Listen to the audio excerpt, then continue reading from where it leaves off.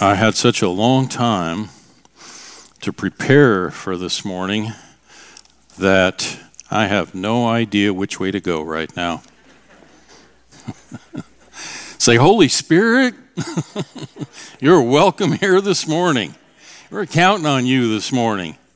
And we say, welcome, welcome, welcome. It's like, I really feel like we're talking this morning about intentionality, how intentional we need to be. There are so many things. When I think about, it's like, I'm really glad that I am now 71 years old and I've learned a few things. And some of that is like, even like as I think of Jesus. Jesus had a really short stay here on earth, right? It's like, just 30 few years, and he had to be so intentional, and he is our guide, he's our direction, he was our example here on earth, and he came and had to accomplish so much in such a short time that everything he did had to be intentional, didn't it? When you just think about that, it's like, wow. This thing, his thoughts were intentional, his actions were intentional, the words that came out of his mouth were intentional. He was building a kingdom. The kingdom of God is at hand, and he was building a church. And I was like, wow, when I start thinking about my life, I was created for a purpose. Everybody say with me, I was created with a purpose. And for a purpose. Yes. Turn to your neighbor and say, yes, you were.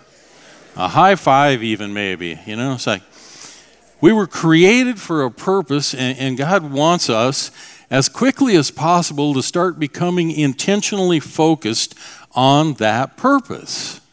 And it's like, okay. Like, it took me a long time to figure that out, but it's become even more and more real, the intentionality that's expected of us to be stepping into and walking in our purpose. Yeah, that's what I said. Wow. Okay. It's like, why did it take me so long to figure that out? But, I want to, I'm going to take an interesting direction here. Do you have that picture? Were you able to get that picture, Karen?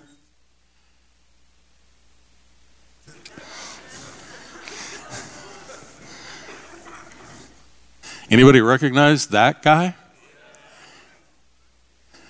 Yeah, how many people recognize that guy?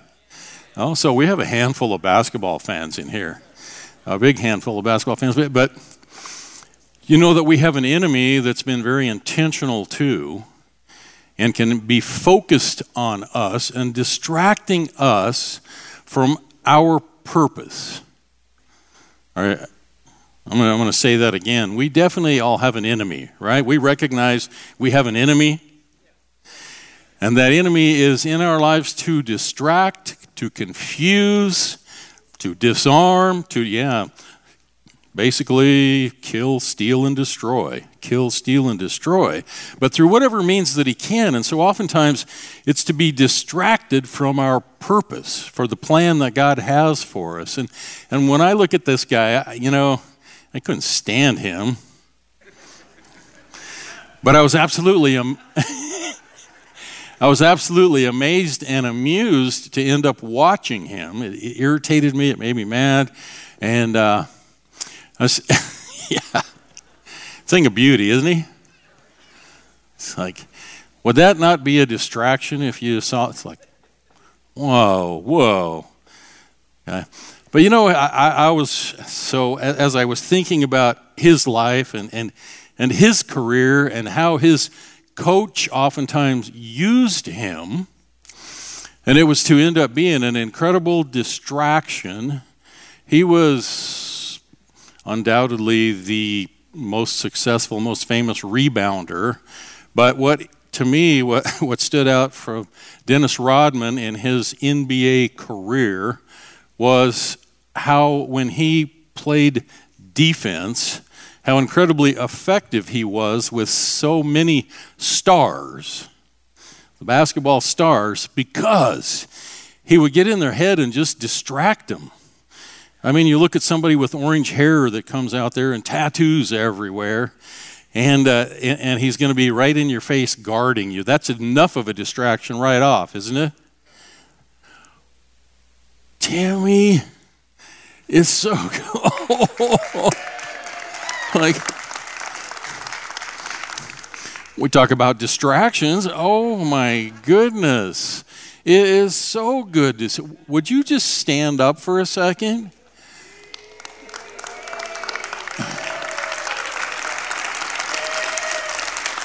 Man. Wow. Tammy Shoemaker. Wow. Oh, and that guy that hangs out with you right there too. It's like, man, so good to have you too. Like, I had no idea you guys were coming. I just have been asking, when are they going to be back? So it's okay obviously it's okay for you to be in the middle of a crowd because you are surrounded right now by people that love you and honor you and have prayed for you. What an incredible praise report sitting right here in our midst. Wow. I'll get back on track here in a second, but that's like, oh my goodness. It's like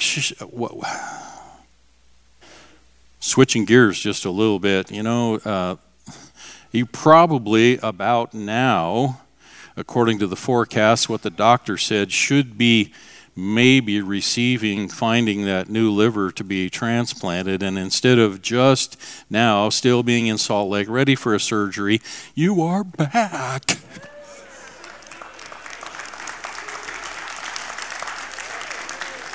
Transplanted and well. Praise God. Father, let's just pray together. Everybody just extend their hands towards this couple right here, right now. Father God, I thank you. I just thank you for this amazing Shoemaker family right here, this couple.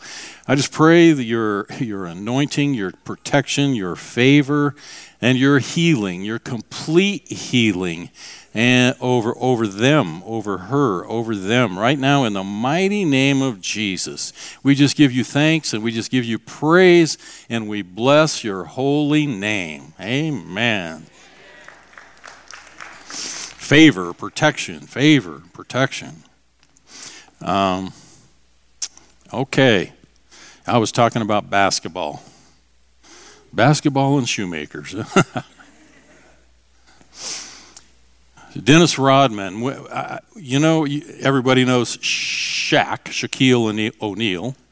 I was just studying some of the players that were absolute all-stars that made their mark, that played against Rodman, that Dennis ended up guarding these guys and got into their heads so bad that he distracted them enough that their games just went to pieces. And Shaq was one of those guys. When he was in the height of his glory, just amazing, ruled the court. And he played a game, and there were playing the Bulls and the Lakers when Shaq was on the Lakers. And I was watching some of the highlights of that, going back, and it's like, oh my goodness. He had 3 defenders in the first half that played against Shaq. And he scored 24 points in the first half against those 3 defenders. In the second half, Dennis Rodman went in to be, who was, 6 inches shorter, 60, 70 pounds lighter, and he shut the Shaq down. I think he took 3 shots that whole half and was just completely shut down.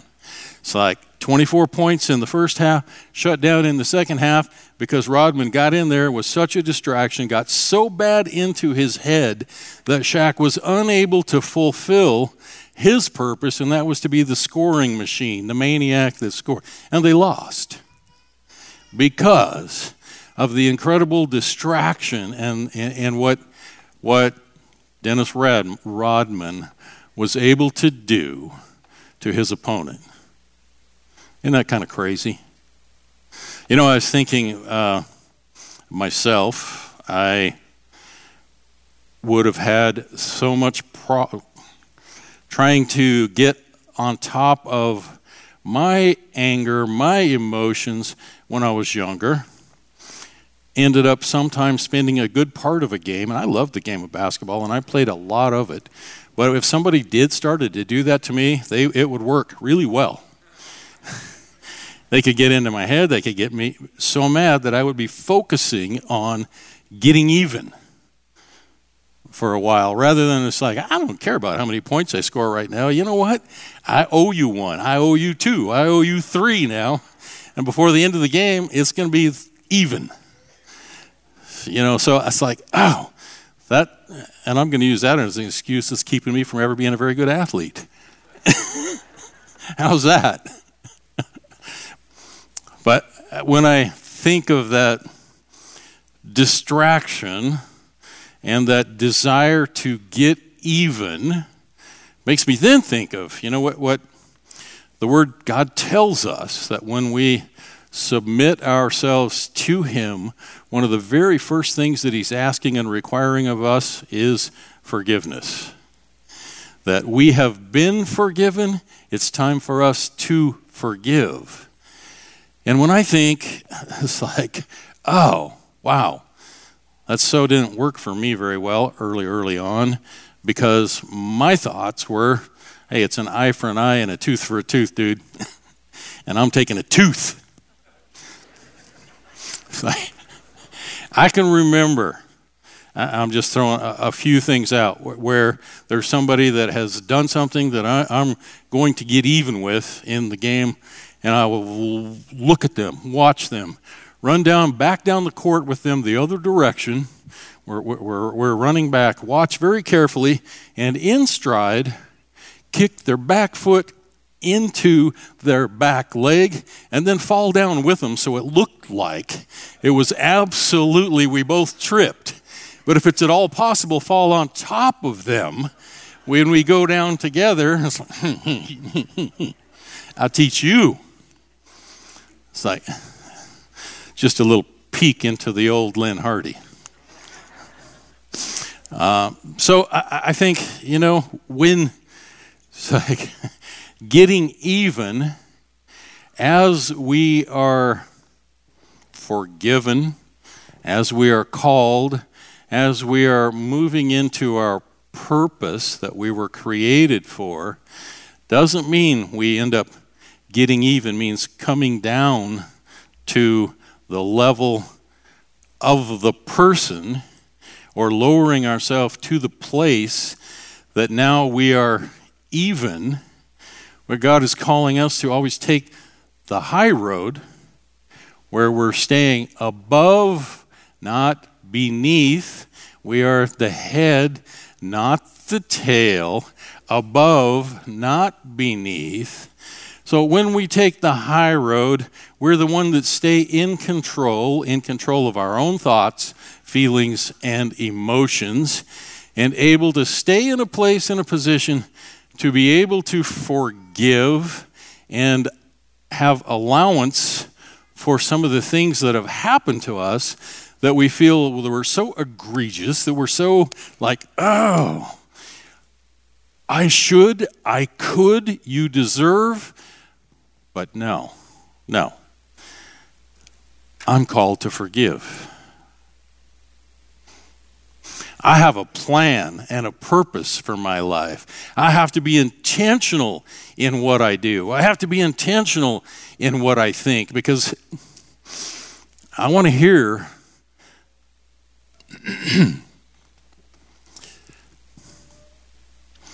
I want to hear the voice of God, and I can't be having a bunch of obstruction in there, a bunch of nasty thoughts towards somebody who's done something to hurt me, to anger me, to make me mad, to frustrate me. It's like, I have to be quick to forgive, so I have clean hands and a pure heart and a mind that's in the right place to be able to hear and receive.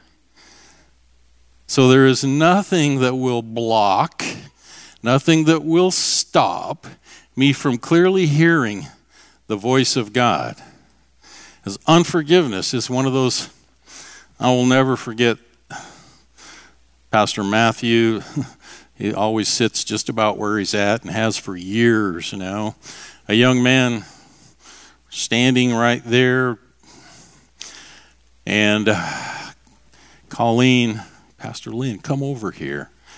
Standing there praying for a young man for healing, and I really felt that God wanted to heal this young man. He'd been run over by his own truck, his own pickup, broke all kinds of bones, surgeries and stuff, and one arm didn't work, one side of his body didn't really work well after the surgeries because of nerve damage and stuff, and so he couldn't lift his left hand. And we started to pray for him. Matthew and I started to pray for him right there. And I saw a vision of something. I've shared this one time before, so those that have heard it, I'm sorry. Pretend like you didn't.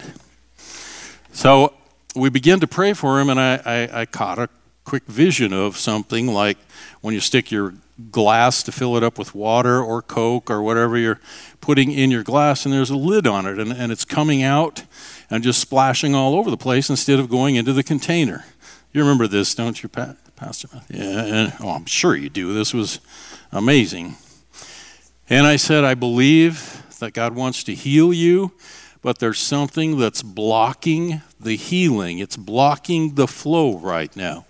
And I said, I see this. And I said, well, I believe that there's probably somebody that it's unforgiveness, that there's probably unforgiveness in your heart. Somebody that you need to forgive. I said, so is this the case? Is there somebody that you need to forgive? And he said, yep. It's like, oh, well, this is simple. He's shown me. So we're going to pray that way. So let's do this forgiveness thing. And he said, so who is it? And he said, my mom. And I said, oh, well, okay, well, let's forgive her. I can't, what? You have healing that's ready to happen here. I believe he wants to heal you, and you can't. No. Well, let's try again. Let's take it 20 minutes or so of working through that finally to get him to a place to forgive his mother, and walking through, he said, well, she abandoned me. She gave me up for another guy. She chose a guy and left me, and I was by myself, and I ended up having to go be in foster home and then live with my grandparents, and, through the whole scenario. And when Casey finally forgave his mother, through the snot and the tears and all, when we finally got there, he got completely healed, and I think we ended up with a picture of getting a high five out of the side that did not work. Gave me a high five with a picture right there, where God completely healed him after.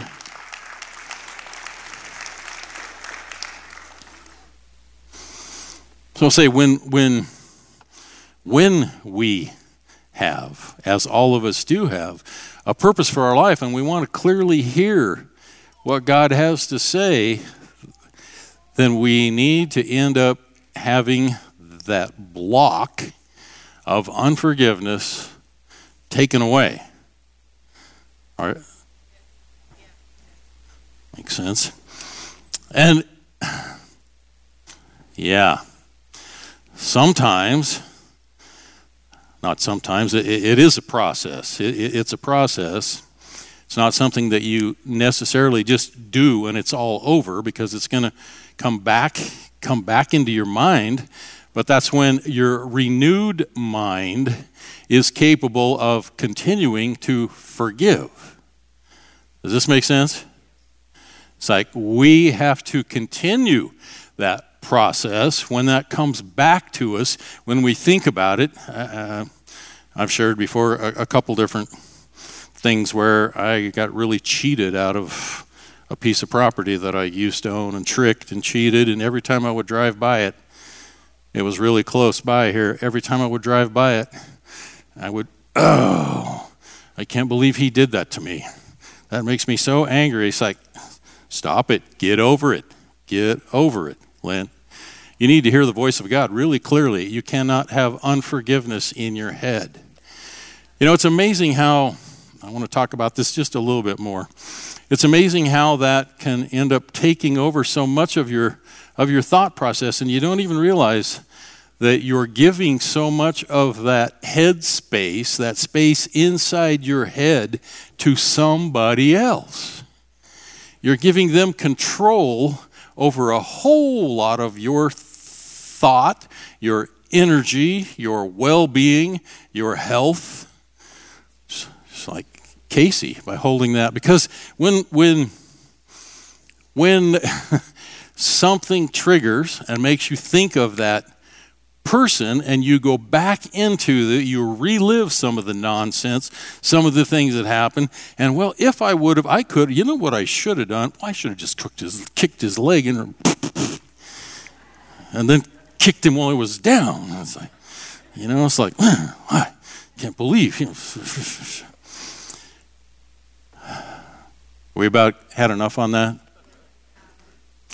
That's pretty clear that we need to be clear mind, clear heart, clear spirit, clean hands and a pure heart. The forgiveness is done.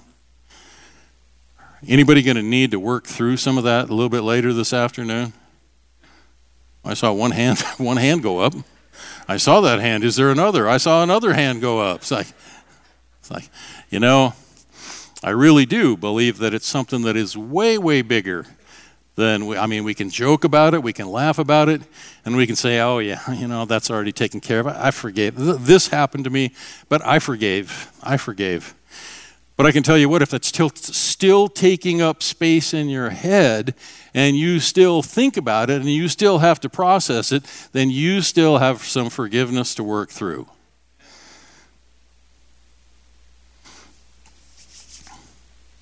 All right.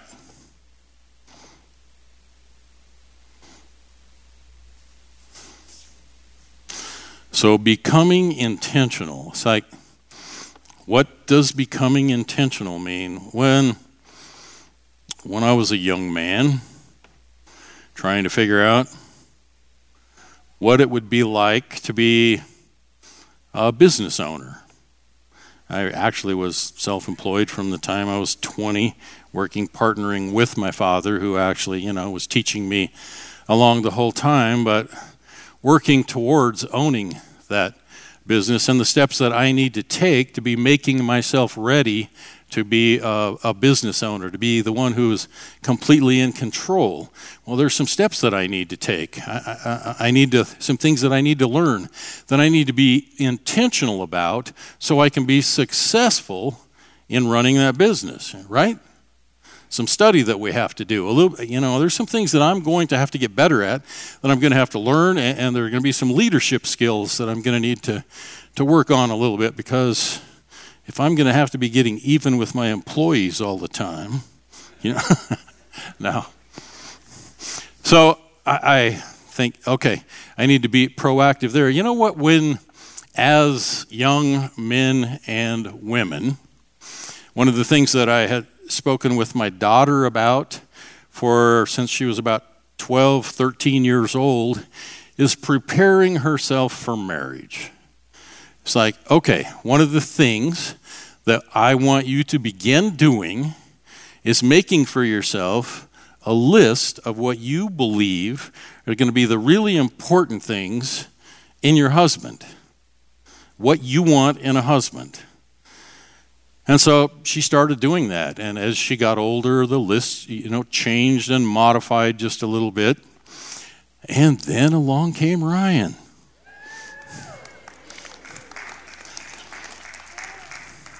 But there really was intentionality and a reality to that, is she was preparing and knowing what marriage was going to be like, what ministry was going to be like, what her future, what God had for her future, and that the husband that she had would be someone that would fit into the plans God had for her future. Does this make sense? And Ryan was looking for the same kind of thing. Is that not right? Well, yeah, thank you for that. Good call. I love that guy. I love that. Thank you, Drew. And Mom and Dad. Yeah, you raised an amazing young man there who was very, and still is, very intentional with, from his job, his work, his ministry, and those two, there's a great deal of intentionality in what they do. For the money that they put away for their future, the things that they're doing for the Lord, the things they're doing in preparation for in the next 10 years when they begin to have children. That will be within the next 10 years. Okay, a couple.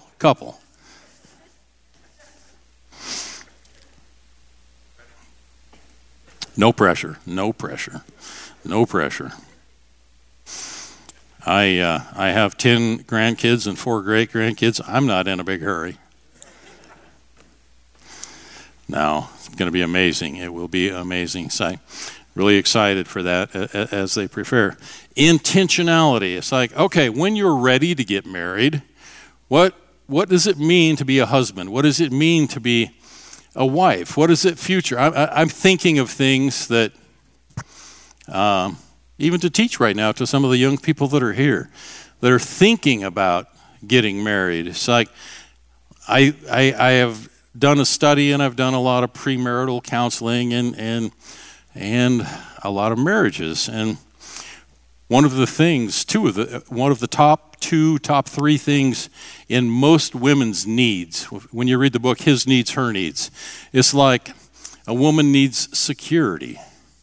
Does everybody agree with that? Security is one of the top things in a woman's need list is security. So, okay, then what I'm going to need to do is begin to think of what it's going to be like to own a house. I'm going to be making house payments. How much is a house going to cost? Do I have a down payment? What is it going to cost to make to be able to buy a house? And are we planning that I would be the sole breadwinner, or are we both going to be working? Are we going to have a babysitter? So both people can work. How many children do we want to have, and when do we want to start having children? Intentionality to the planning for what God has for you in your life. Does this make sense to everybody? Okay. It's important that we think through some of these things instead of just stumble our way through and try to fix it as we go.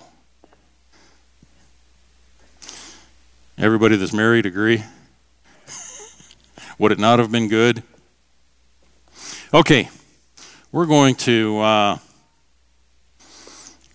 turn to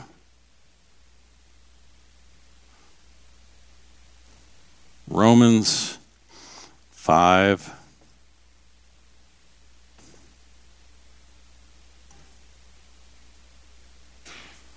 Yeah, I think that's the direction that we have time to go right now. Romans chapter 5, verse 4.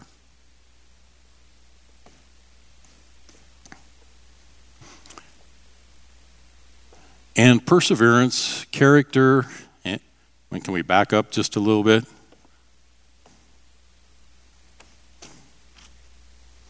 Okay, I'll have it in my Bible here. Romans chapter 5, verse 4. I went to, about a month ago, I discovered after we put a bigger screen up there and I started looking at that and it was a little blurry and I had to start doing this kind of thing. I have glasses coming, so here in about 3 weeks, you're going to be seeing me wear glasses up here. It's like no.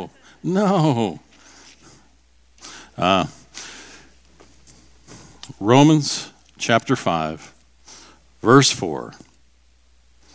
We'll start with verse 3. And I'm going to be reading instead of I'm going to throw you a real curve up there, Karen. So we probably will just be listening to me read for here just a little bit here because I am reading out of the Passion Translation, which I didn't tell you. So I apologize for that.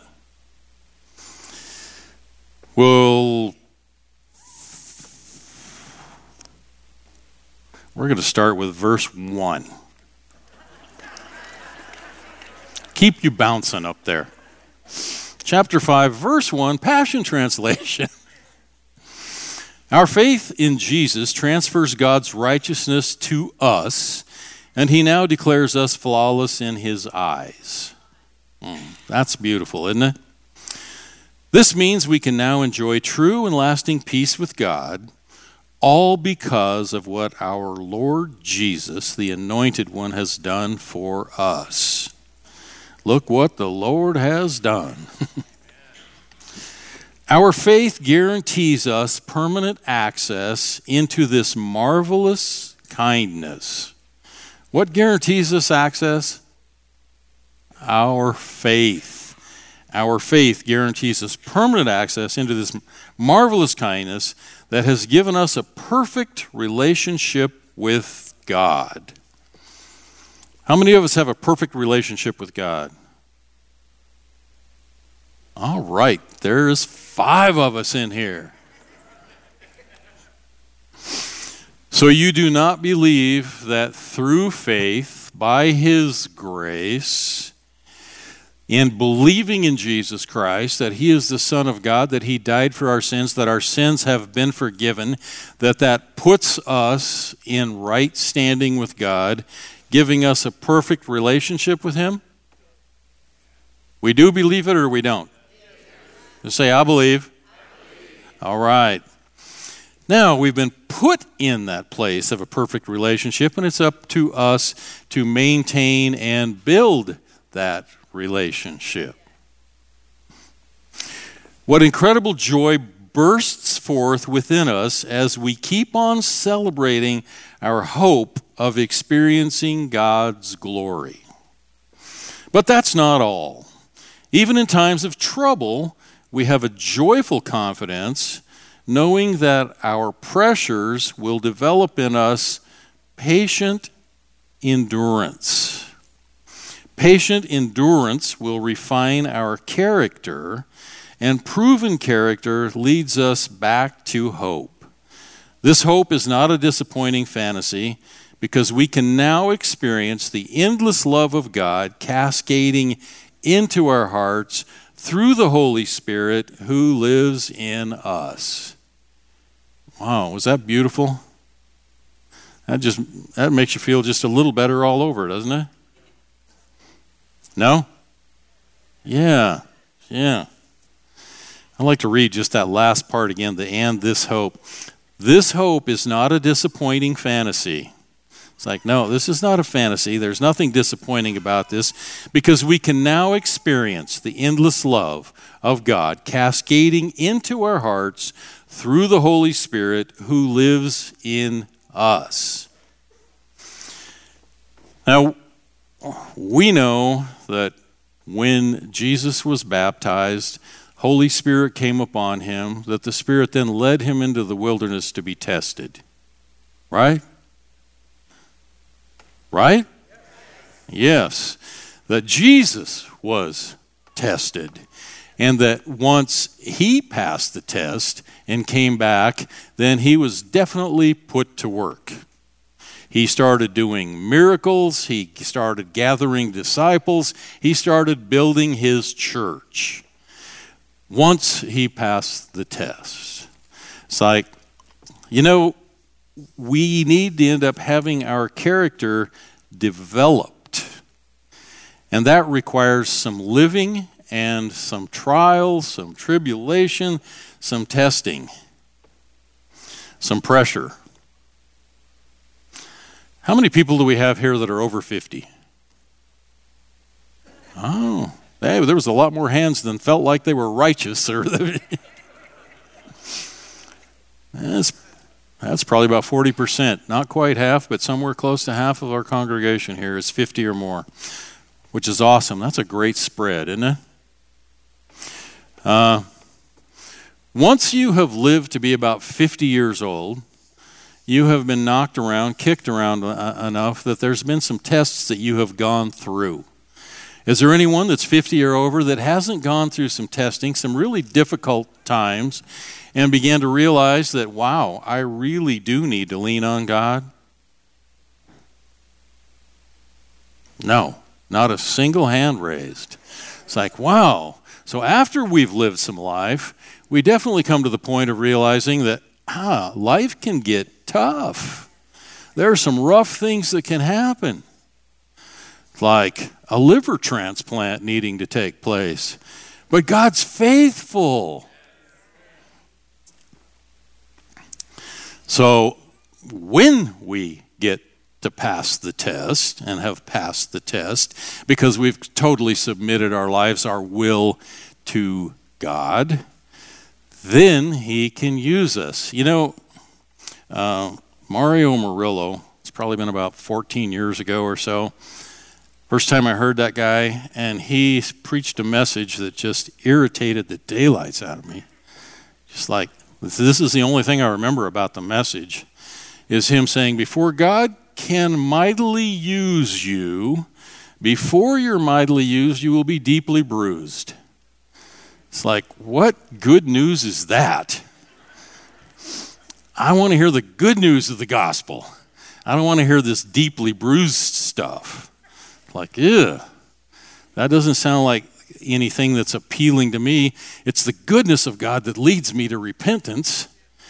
You know, but it's the pressure and it's the trials that I have gone through that end up establishing the character within me that allows me to be walking out the calling that I have for my life. Does that make sense? It's like, got to establish some character to get some legs under me to be able to carry the weight, the burden of the gift that he puts on my shoulders to accomplish his will for my life. Did that make sense? So we have got to go through some junk, to wade through some sticky, rough stuff with stickers and mud and stuff to end up building the endurance to do and accomplish what he's calling us to. I think, it's like, delight yourself in the Lord and he'll give you the desires of your heart. I think of a couple of guys like Jackson Allen. Jackson's not here. He's sick? Oh. Well, I think about Jackson Allen and when he first started coming and I started to get close to him and I give him some hugs and feels like, man, whoo. And he would pick me up off my feet with a hug and just like, about take the breath out of me. And like this summer after Ryan and Christy were married, I'm like watching Ryan run around without a shirt. It's like, oh my word, Ryan, put a shirt on. In fact, I said that one day, and for the first almost year, we stayed on the other side of the fence. We didn't go over there and bother him, but I was over in front of the shop, and Ryan's out there running around without a shirt. I said, Ryan, get yourself dressed. And he thought I was serious, so he ran and put a shirt on. It was like, it's like, Ryan, I'm sorry, I was kidding. I was kidding. But, and then, like, T.J. Russell, it's like, you put your hands on that kid's shoulders or you give him a hug, and it's like, holy smoke. He's only about this tall, but those things, like, whoa. He is one solid, got some pecs.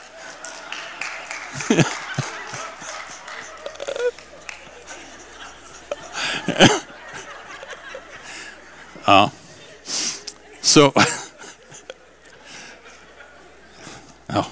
I better get a drink.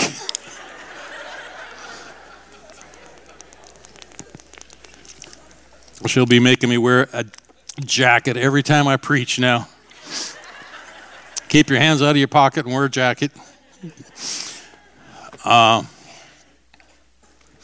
was thinking, those three guys, it's like, Lord, I love you, and I want to have muscles like that. It's like, okay, well, do you know how they got those? Man, they go to the gym. I see Ryan leave a little before 6:30 something. I get up fairly early, I'm drinking coffee, and he's driving to the gym every morning. So, and I saw a video of him doing like 20 pull-ups on a 2x4 with his hands up. It's like, oh my word. You know, when I was working out when I was younger, I did 8 one time. I'm telling you. So, and then I watched him jump up and do 20, holding on to a 2x4. It's like, oh, go back in your house. Get that shirt. Get that shirt. So I'm telling you, if you want to end up building that kind of muscle, you gotta work out. It requires a lot of effort. If you want to hear clearly from God, see, I got challenged here this Thursday. It's like, you need to come in, Pastor Lynn, and speak to the VCA, Valley Christian Academy. And I want you to tell them how you hear from God. It's like, all right. I said, you know what? I showed up and I told Leah, and man, that woman is amazing. She's the principal of our school. Incredible. It's like, wow. And I told her, I showed up, I said, man, Leah, I'm more nervous about speaking to these kids for 15 minutes than getting up and talking to our congregation. And she said, yeah, welcome to the club. I said, oh. So I have these little ones, the kindergartens. They go from kindergarten through 8th grade. So it's like, okay, bring a message that'll speak to all of them. It's like, and tell them how you hear from God. It's like, wow, how do you connect with all of those levels? And the really cool part is like, entering the kingdom as a small child is the only way. So thank God I was able to relate with them. Not so well with the 7th and 8th graders, but I did really good with the kindergartners. So it's like they were mesmerized. It's like, wow. So you guys are quite a bit like kindergartners. Okay, moving on.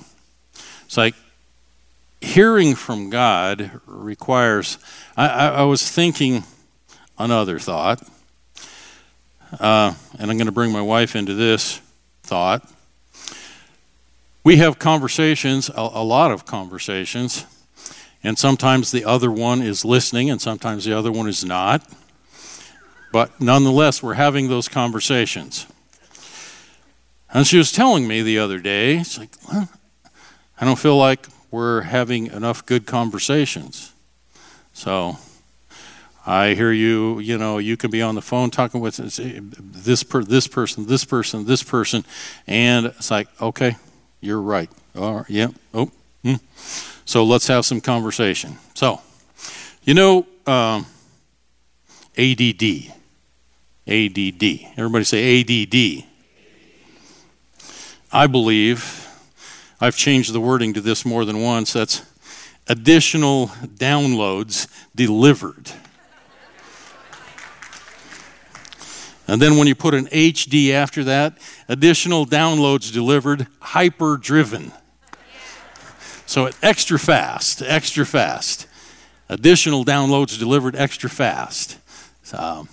Hyper-driven. So there was no doubt that I struggled with. No, I didn't struggle with it. It's just one of those gifts that requires you, when you have that gift, to corral it and focus for a little while at least on one thing, which can be a challenge because you already have 2 or 3 other things that are happening and going on that you notice. Like when I went to college, I had a really difficult time if somebody wanted to be playing music or something. Now my wife is the extreme opposite. The TV can be going on, and there's worship music on the TV. Something is going on her phone. So there is noise and music in 3 different rooms. And what is happening now, there's preaching a message up there on the TV, and she's on her phone, on the phone listening to something, and I was just like, whoa. Too much stimulation for me. Let's turn at least one of these off. And so, and here's the thing. I can be on the phone. I can be, because of the ADD thing, I can have a couple things happening at one time. I can know what's going on in the room and be talking on the phone. I can, it's completely 100% opposite with her. She is focused on one thing and everything else is blocked out. It's like there's times that I wish that was easy for me to do, but it is just the opposite. It's like shiny object, squirrel. So when we are having conversation, I can be talking to her and not realize that she has her phone going, and then ask her for a response, and it says, I might get some response that has absolutely nothing to do with what I just said.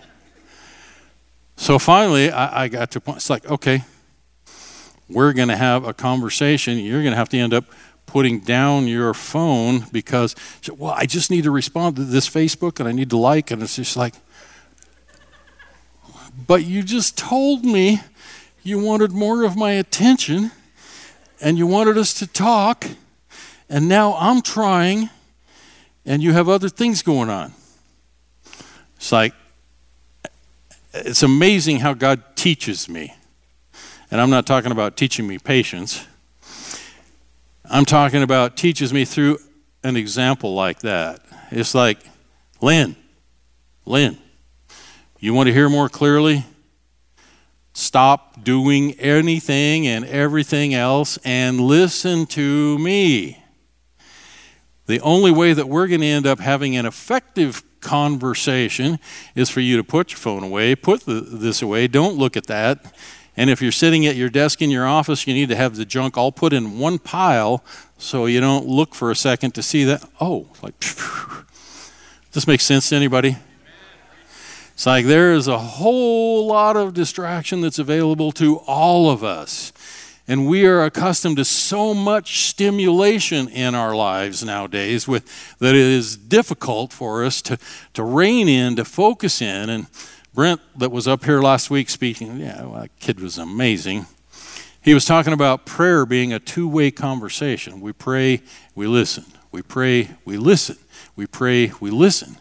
If we spend all of our time just expressing our needs, just praying and praying and praying, and thank you, Jesus, for this, and thank you for this, and I'm grateful for all of this, and then we just continue praying, and it's like, done. I'm done. It's like, well, when did you listen?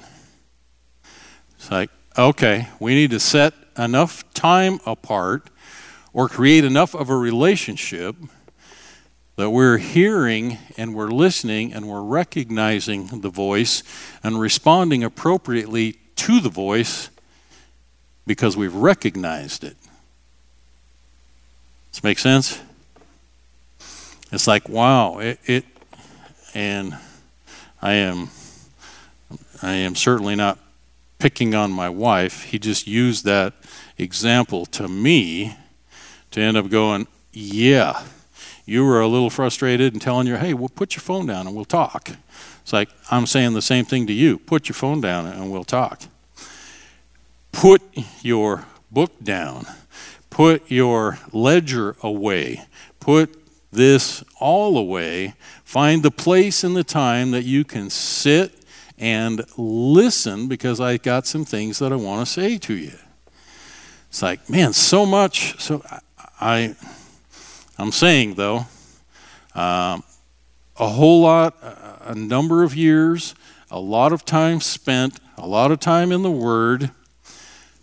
I hear while I'm driving. I hear I can do more than one thing at once, but I have to intentionally slow myself down and focus on a communication between he and I where it's a dedicated time. This makes sense to anybody? Probably should make sense to everybody. It's like, you know what? It really is important that we do that. I get to thinking, you know what? We got a good relationship. You know, I'm hearing from you. I'm doing, and sometimes it's just a little impulse. It's a tap. I'm being obedient because you're directing me and stuff. But to end up building further and building better and making stronger the relationship is just like I need to do between my wife and myself.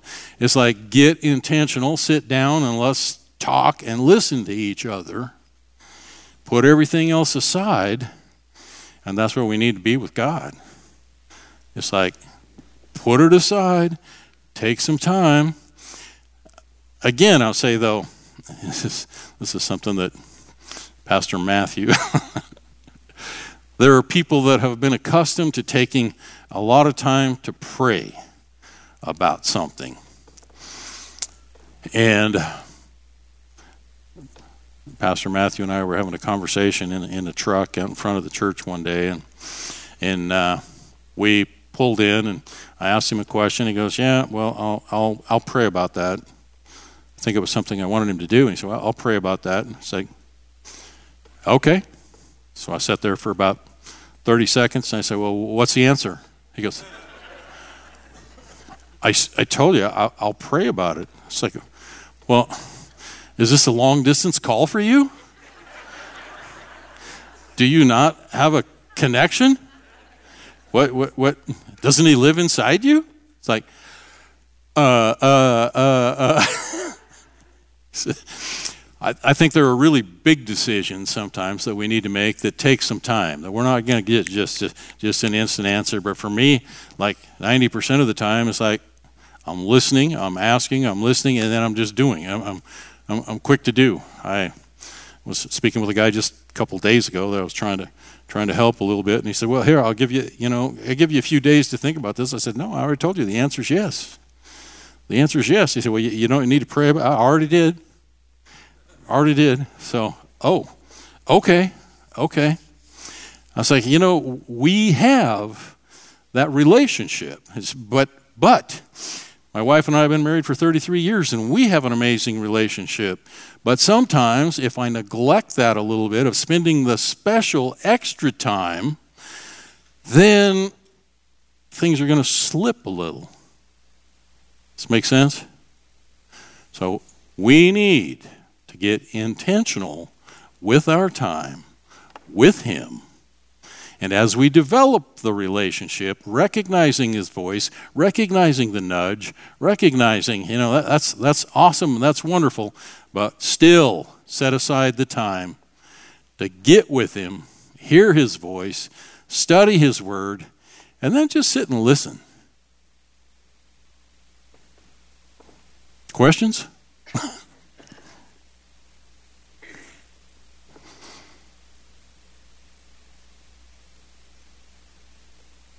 Yeah. Okay. What do you think, Karen? We've used one of those scriptures so far, and it wasn't even what I gave you, so I apologize. Let's go to 2 Corinthians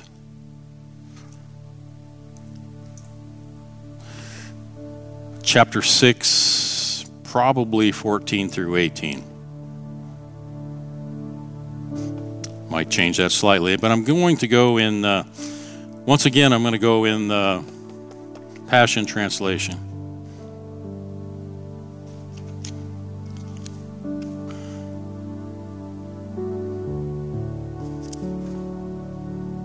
Okay, yeah, I can squint.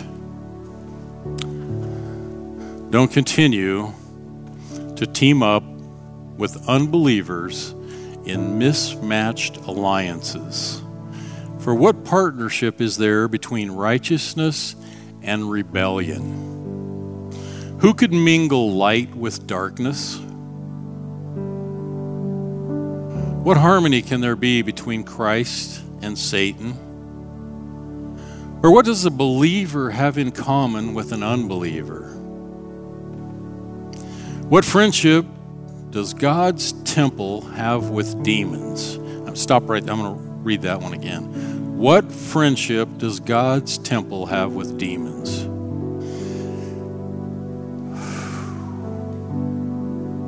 Indeed, we are the temple of the living God.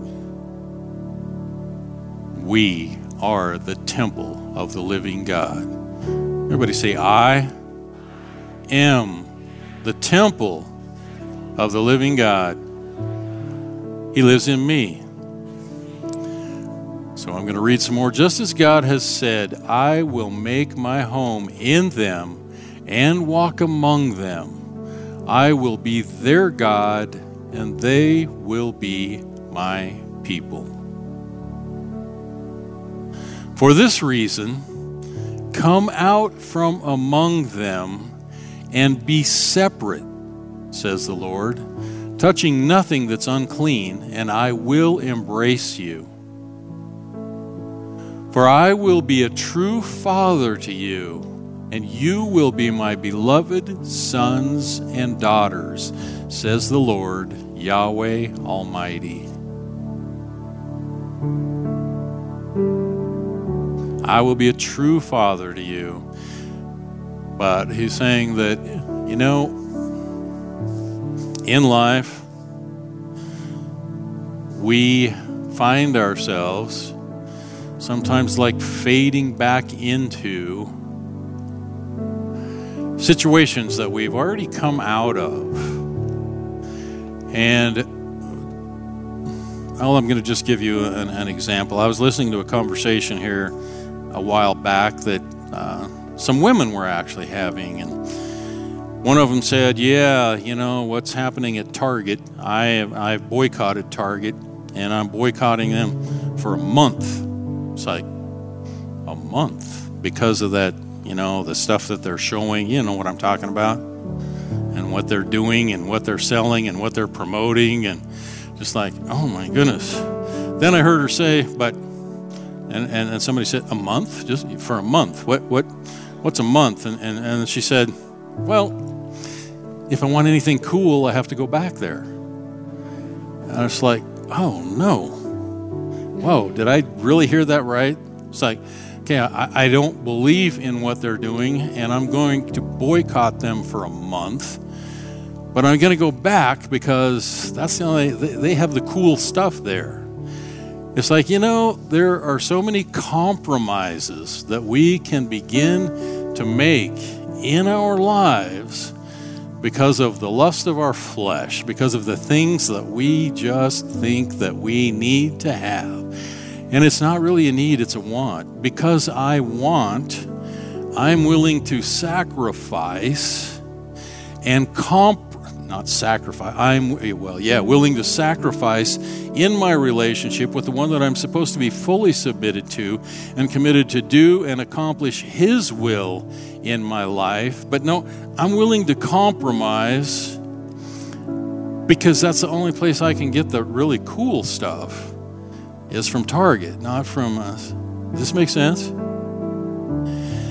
think it's getting a little close to home, but it's like we can end up finding ourselves compromising and maybe even changing our theology to match our experience because it's something that we want or that we think we need. It's like, well, that probably doesn't apply to today or doesn't necessarily apply to me. So I say we need to be intentional to end up taking a stand against what we know is wrong, standing for what we know is right. And it's not about figuring out everything that's wrong. It's being about intentional to do what's right. Intentional to do what's right. Choose the right thing. And God will direct you. Submit to God. Submit all of your ways to God. and He'll direct your path. He will lead you the right way. And get to a place of submission and where you have spent enough time in developing the relationship that you will hear Him accurately and you will be convicted by your actions and by your compromises, and you will repent, turn from, and go not backward, but go forward to where God's leading you. Does this make sense? Are you with me? Let's stand.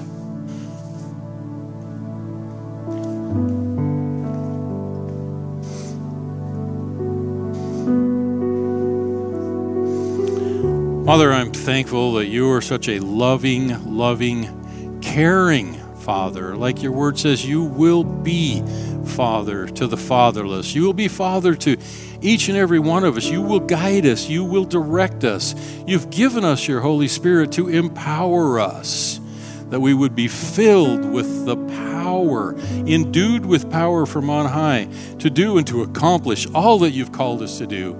You are our equipper. You are our leader. You are our guide. You are our direction. You are our comforter. You are our healer. And we love you and praise you, and our desire is to be obedient to serve you. And I just pray that stick your hands out like you're ready to receive something. Father, I say, Holy Spirit, come. Holy Spirit, come. And to each one with their hands out, that you would give them exactly what they need to walk through forgiveness, to be those that are standing constantly on higher ground, able to forgive. As they have been forgiven, they can forgive. As we have been forgiven, we can forgive. And that you would empower each and every one of us to understand who you've created us to be, and give us the power and authority to walk out what you have for us, the purpose that you have for us, and to follow very closely the direction that you're leading us. We give you thanks. We give you praise, Almighty God, for all that you've done and all that you are and all that you're going to do. We bless your name. And in Jesus' name, we ask all of these things as we continually give you our praise. And together we said, amen, amen, amen. If you need prayer for anything, if you need blessing spoken over your life, if you need healing, I'm asking the prayer team to come up, and the altar is open. Thanks so much for being here. God bless you, keep you, make his face to shine upon you, and give you his peace. Oh, and it is Social Sunday. There's lunch in the gym.